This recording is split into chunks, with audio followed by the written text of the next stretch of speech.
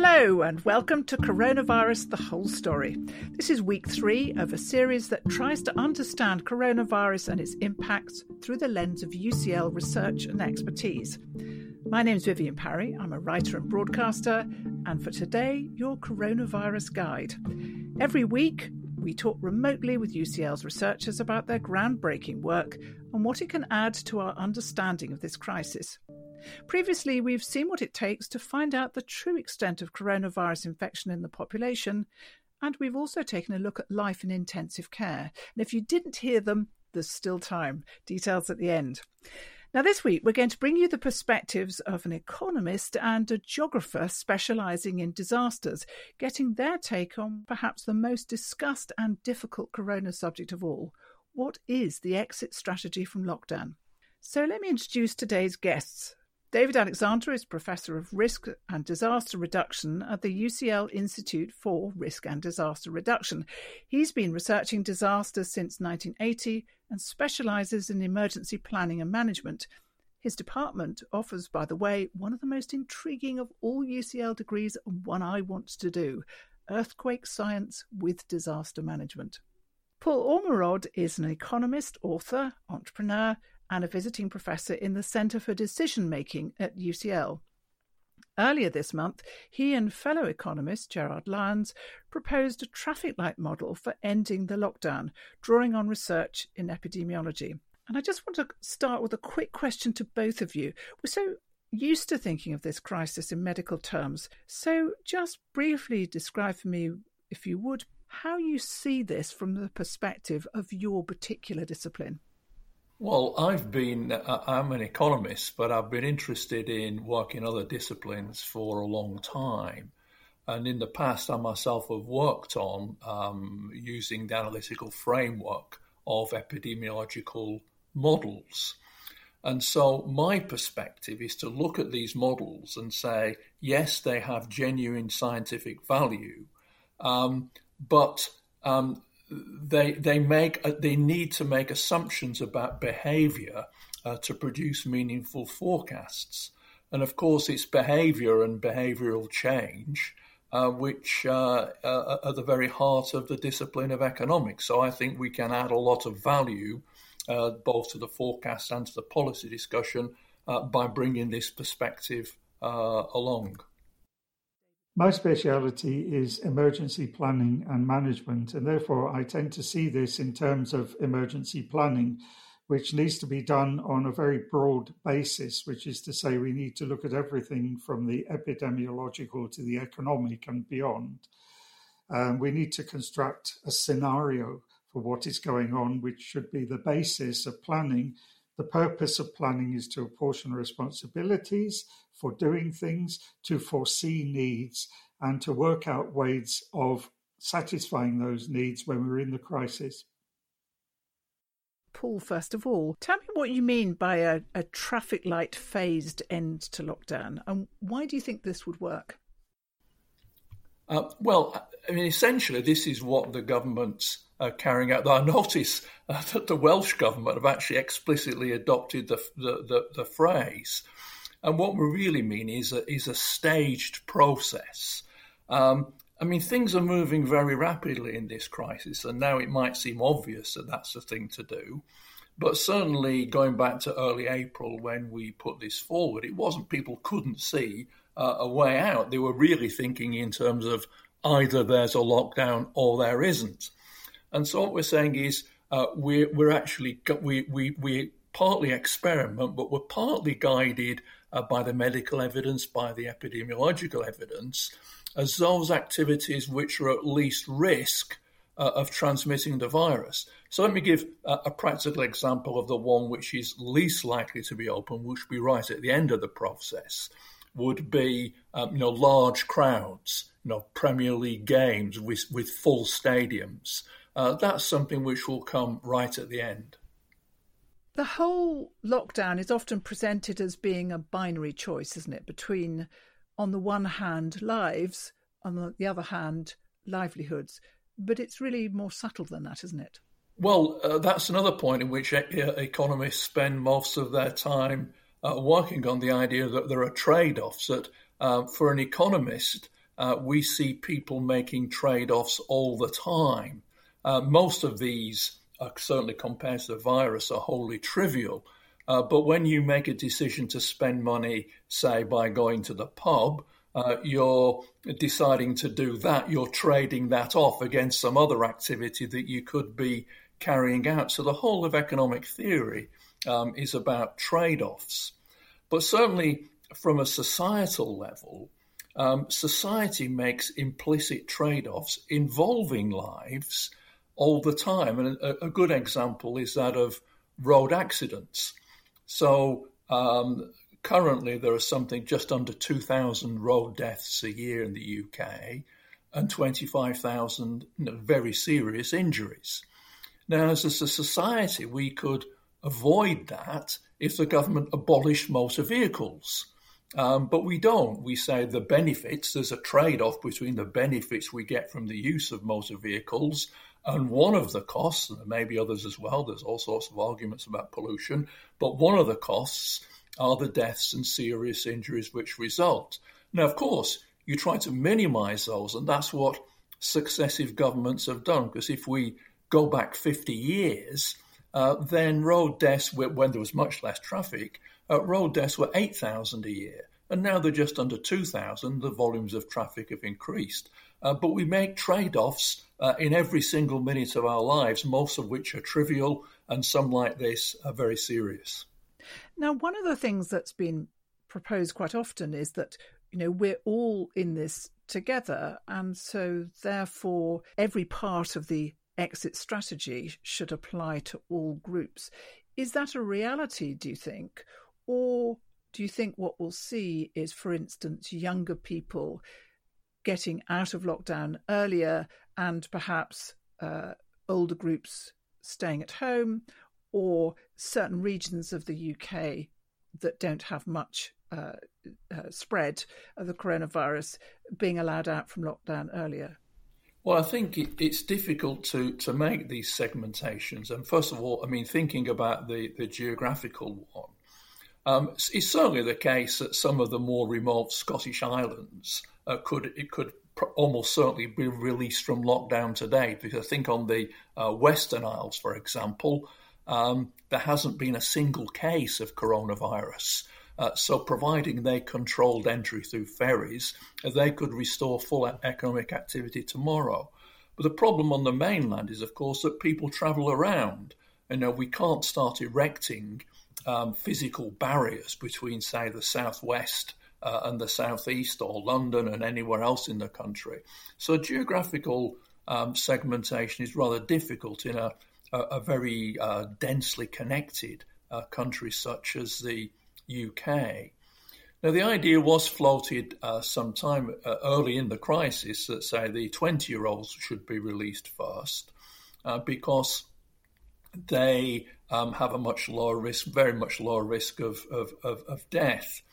I think there are 2 points against that, one of which is a purely economic one, in that they are, and it's not a criticism of them because, we've all been young, they're the least productive part of the age cohorts of the labour force, and that people in their 40s and 50s in general earn a lot more than people in their 20s. Now, but they're also the most economically disadvantaged by this crisis, aren't they?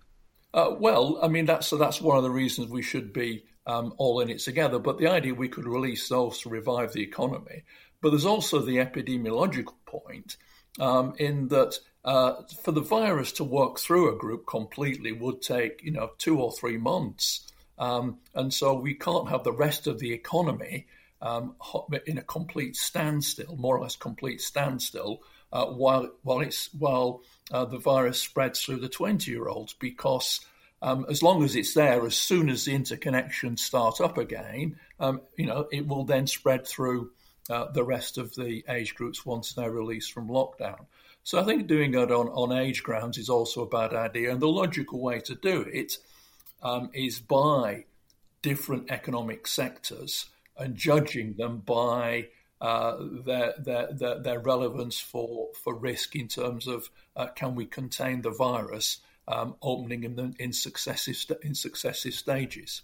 But let's go back to your traffic light idea. Often it's also called hold, build and shield.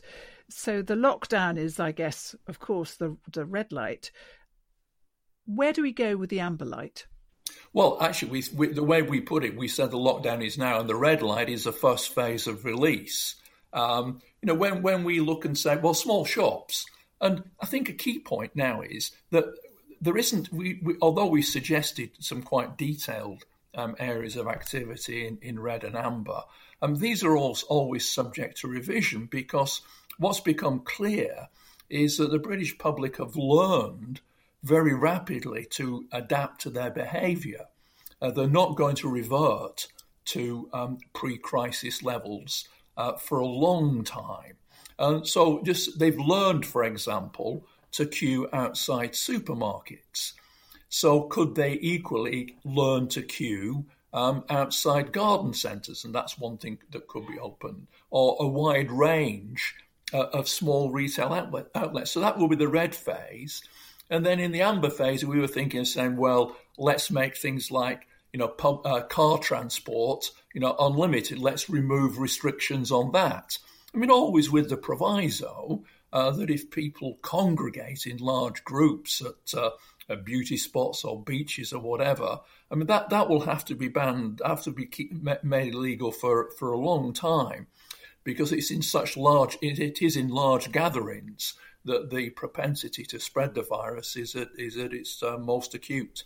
Is there a worry that actually it's people's natural intention to congregate in groups, and that they will do that once lockdown is ended, and it'll be really very hard? I mean, there are, of course, a dedicated number of people who I suspect will be very wary of any interaction with others for a long time to come. But for a lot of people, it's get out there and resume life as normal.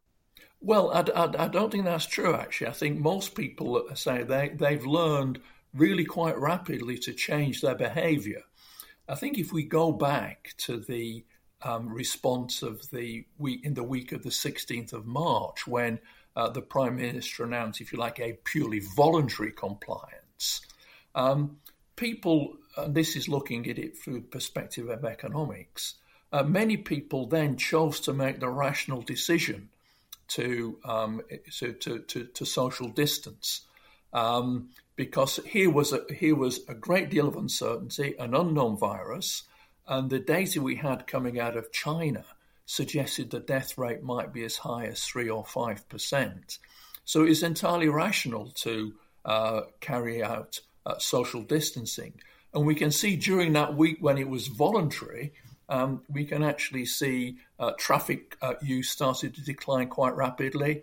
And there's some interesting work from a centre at Oxford showing that respiratory diseases of all kinds, not just a virus, of all kinds also started to fall sharply during that week, indicating that people were, acting rationally on the basis of the information they were given. And that information set's evolved, but they can still see that the virus is a serious risk. And it will be extremely surprising if the majority of people revert to pre-crisis behaviour. But taking up your point that obviously there are attractions to people of being in large gatherings. That's a natural human tendency.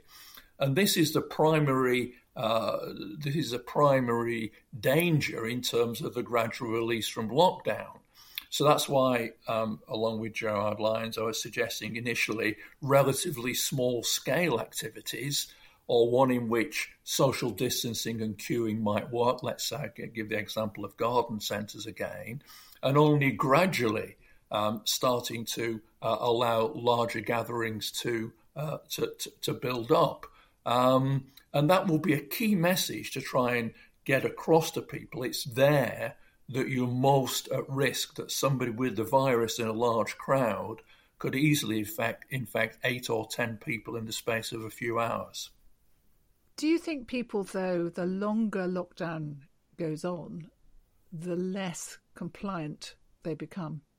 Well, we can see some fraying of the lockdown, and certainly that was a big concern in the middle of March, that a former compulsory lockdown wouldn't last very long. But now here we are 6 weeks into it, and there's still very considerable support for the lockdown, and we can see, changes at the margin. But I think these changes are people, again, acting really quite sensibly, because they've worked out, like I say, they're thinking, well, if we can queue outside a supermarket, why can't we do a queue outside different retail outlets? Why can't we queue? And I see, even though the lockdown, companies like Greggs and McDonald's are opening, and Costa Coffee, and people say, well, we can queue there as well. In just the same way, we've learned how to do this. We've learned how to adapt to the new environment, and presumably they're hoping that as the months go by, that will change. But for the time being, they're willing to participate in that through having learned appropriate behaviour. How long can we carry on doing this without completely destroying the economy and people's livelihoods? Well, the answer is not very long. The data at the moment is still uncertain. Economic data comes in with a lag, so we don't know exactly what the impact's been. But it does look as if the slump in output has been the biggest since the Bank of England's. The Bank of England has a database of output going back 300 years, and it looks as if this is the biggest single fall already in that 300-year history. And clearly that can't go on for very long. And this is a key point, going back to your the discussion on the trade-offs between the economy and, if you like, health and lives, that unless you have a functioning economy and people are generating income out of which they pay taxes, it doesn't take very long before there can't be a health service, there can't be schools and all the other public services on which we rely. So the stark fact is, it's not economists being brutal or inhumane. The stark fact is we do need a revival of the economy, precisely in order to be able to continue to finance and provide the health service. So in your view, or your opinion as an economist, when do you think that we should be instituting some going back? When would you end the lockdown? Presuming that we've got the number of cases are beginning to drop very substantially. Early mid-May, because we can see that the number of deaths are falling. Now, the number of new cases is, we have to be very careful with this data, because in part identified new cases will simply reflect higher levels of testing. So we have to be very careful with that. But we can see the death data has clearly past its peak. We can look at bed occupancy in the NHS with people suffering from the virus. And the country's moving at slightly different rates. But the London data suggests that the number of people hospitalised with the virus is now half the level of its peak. So once these things start to fall, just the mathematics of epidemiology say that they will actually fall really quite quickly. And so within 2 or 3 weeks' time, they'll be very much lower, and that will be the time to start reviving economic activity properly. Just a last question here. Are there things that you've seen happening in other countries as they've ended their lockdowns that you think that either we shouldn't do or alternatively that we should do because they've worked very well? Well, one thing that I've been very keen on since the middle of March, since I read some of the medical evidence, is that wearing face coverings in the general public does seem to be very effective in preventing the spread of the virus. We can see the evidence from South Korea, but also much less well known is the Czech Republic and Slovakia, which have had much lower infection rates. And apart from health professionals who obviously, or people who are widely exposed to large numbers of people, For the general public, the idea of a face covering, not a surgical mask, a face covering, is not to protect you from the virus, it's to protect other people from you in case you've got it. Because when you sneeze or cough, the droplets will spread and infect people, and some sort of face covering helps to prevent that. And even though I'm not a medic, the evidence, just looking at the empirical evidence, I mean, it seems overwhelming that this should be the advice. And I find it absolutely staggering that the government scientific advisors have not come out much more clearly in favour of this policy in terms of helping Britain get back to work and help prevent the spread of the virus. So, released in stages, wearing our masks. Thanks very much for that, Paul. Now, you're listening to Coronavirus, The Whole Story. It's a podcast brought to you by UCL Minds. And if there's a question about coronavirus that you'd like our researchers here at UCL to answer, please do email us at minds@ucl.ac.uk or tweet @UCL.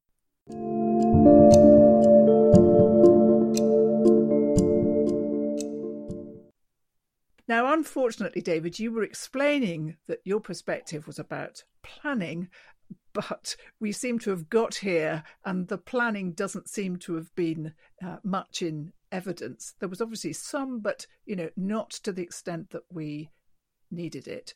So where are we now and how do we get out of this?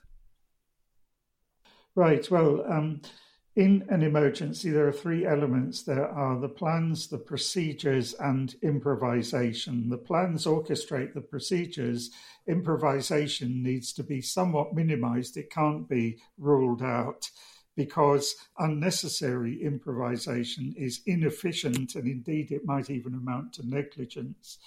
Now, we had a pretty good scenario for the last, at least 12 years on what would happen if a major pandemic occurred.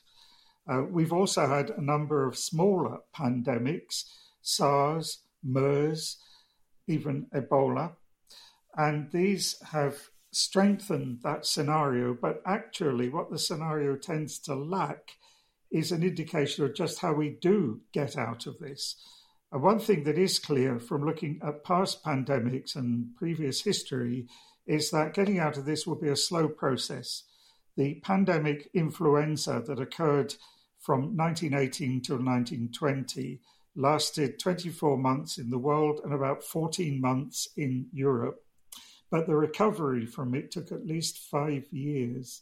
Now, that was partly because the world was also recovering from the First World War. People were exhausted and so were economies and so on. But it was also because it is a very difficult process to recover from these things. Economies needed to be rebuilt, and they will need to be rebuilt this time. For example, if you think of tourism, I think it will be some time before international tourism gets going. Tourism will probably restart with local and national tourism before international tourism really gets underway. And we need to ask what sort of state the international air transportation industry will be in after all of this. And that is by no means clear, except that the forecasts by ICAO and IATA have been somewhat bleak. So let's turn from air travel, which is, on the distant horizon for many, to the more pressing and immediate questions of how we get out of lockdown. What are your thoughts there? What have we learnt from other emergencies? One thing we have to bear in mind is that there could be a second wave.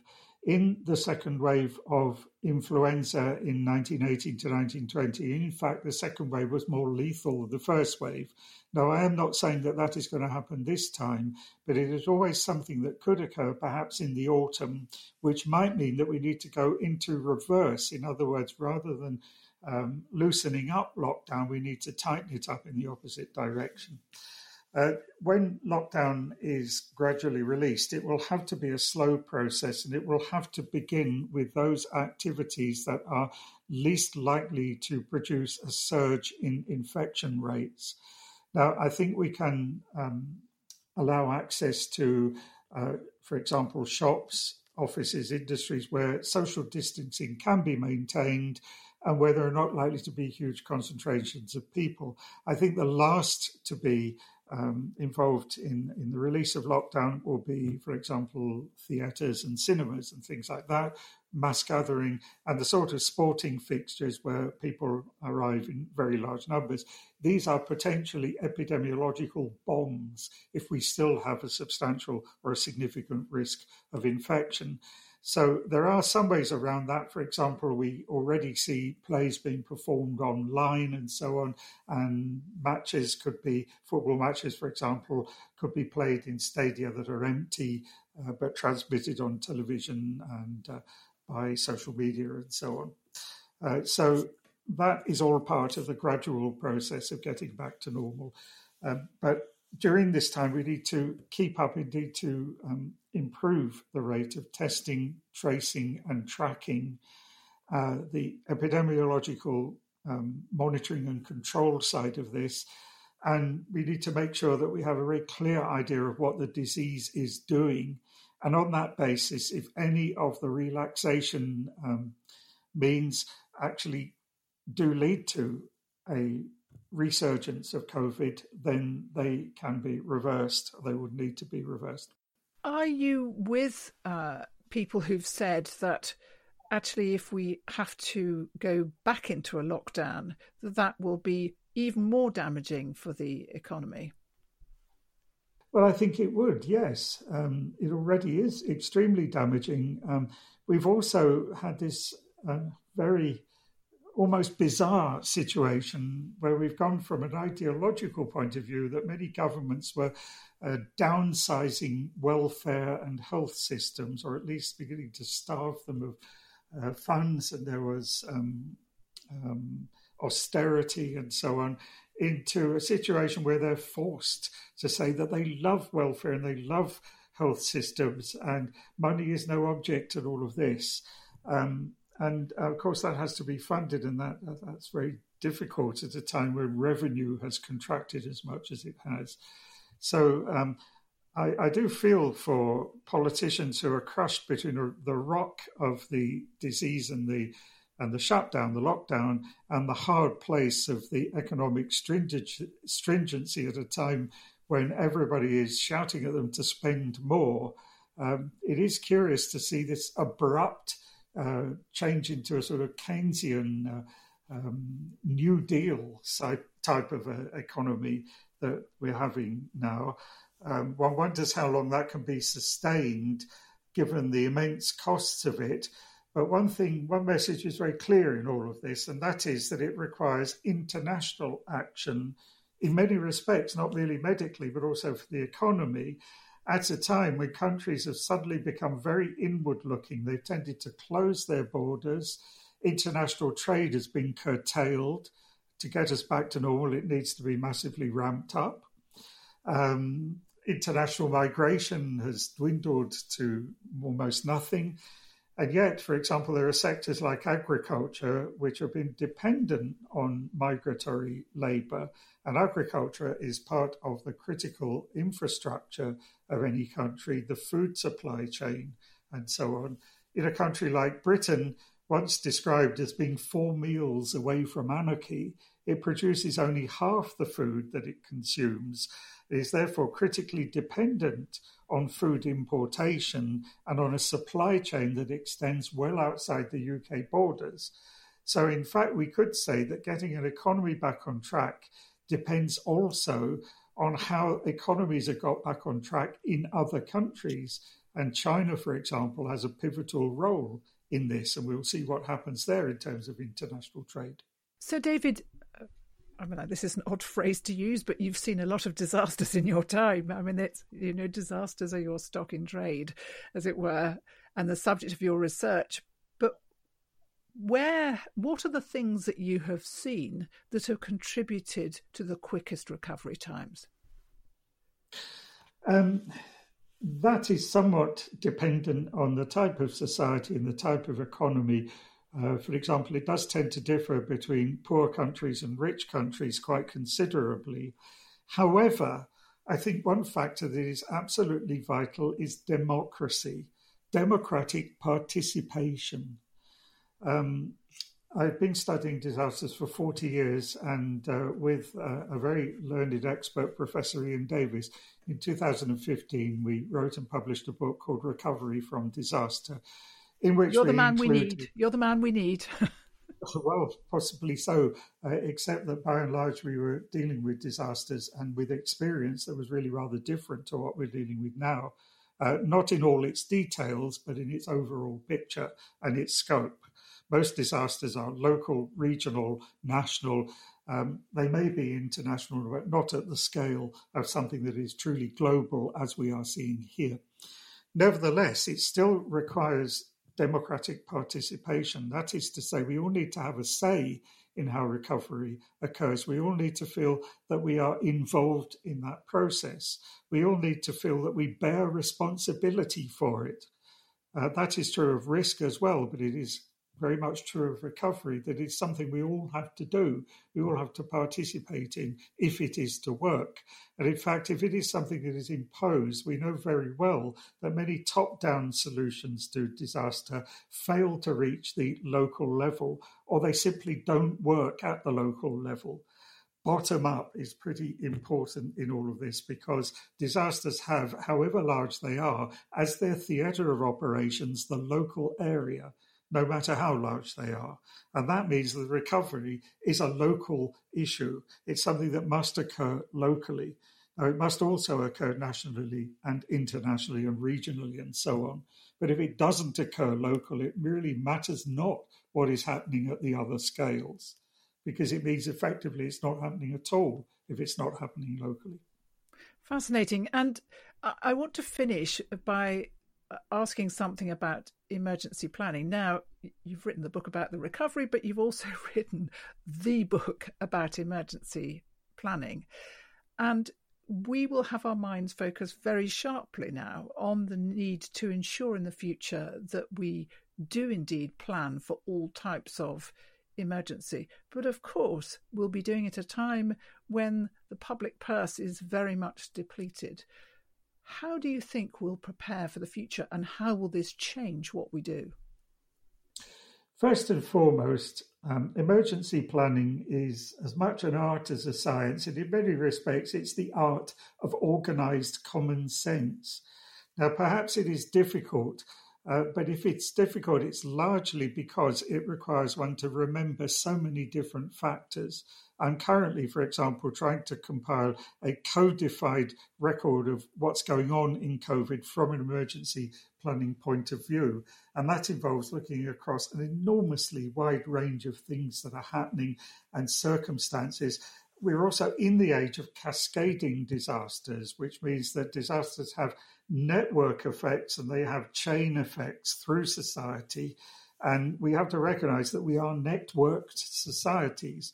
And therefore, what goes on in one place can have substantial influences in other places, in other sectors, in other realms, in many different ways. And this we need to study and to incorporate in the planning. However, the first thing about planning is it does not have to be terribly expensive, in as much as if it is organised common sense, well, let's get down and think through what could happen. And planning, emergency planning, is about what can we do with the resources we've got. Now, what it does tend to do is to tell you, well, you ought to have more resources and they ought to be of this kind. Okay, well, that in its own right might be helpful, it might be useful, it might be important, and so on. But the first thing we have to do when we sit down to do an emergency plan is to say, well, let's find out what resources we've got and let's work out how to put them to best use. For example, one thing that wasn't done, despite having had about 15 years in which to plan for this, and there are specific reasons why I say that, despite that, not only was there inadequate stockpiling of resources to manage this emergency in the UK, if you're not going to have stockpiling, then you need agreements to be able to create, to produce and to distribute the equipment and the materials that need to be produced at a high rate in order to satisfy demand. We should have known what the demand was for certain things such as respirators, masks and gowns and things like that. the next question is, okay, if we haven't got them, where would we get them in a hurry in an emergency and a crisis situation? And how would we get them? How would we manage to convert production? Can we not go to a company and say, look, in the event that there's another pandemic, would you be willing to convert your production from clothing or whatever it is to producing gowns or something like that? I mean, we've even got Gucci in Florence, where I am at present, has turned from fashion production into producing face masks and things like that. So, in fact, a bit of human ingenuity, but what it requires is programming and planning in order to get into gear and to be ready. It's all about readiness. That's so interesting. I mean, I was involved in the 2009 pandemic planning for swine flu, and then we put in our orders for vaccines and we put in our orders for antivirals, and we got hugely criticised for having spent too much money on procurement, when, of course, had it been as bad as we all anticipated at the beginning, there wouldn't have been that criticism. But I think these are things always looked at with a retroscope, and I think we will have to focus, as you suggest, far more on planning for the future. It's been such a pleasure having you here today, and indeed Paul Ormerod as well. And you've been listening to Coronavirus, The Whole Story, and this episode was presented by myself, Vivienne Parry, produced by UCL with support from the UCL Health of the Public and UCL Grand Challenges, and edited by Kerry Spradley. Our guests today were Professors David Alexander and Paul Ormerod. And if you'd like to hear more of these podcasts from UCL Minds, subscribe wherever you download your podcasts, or visit ucl.ac.uk/coronavirus. This podcast is brought to you by UCL Minds, bringing together UCL knowledge, insights and expertise through events, digital content and activities that are open to everyone. Join me soon for yet another fascinating set of insights on coronavirus, the whole story.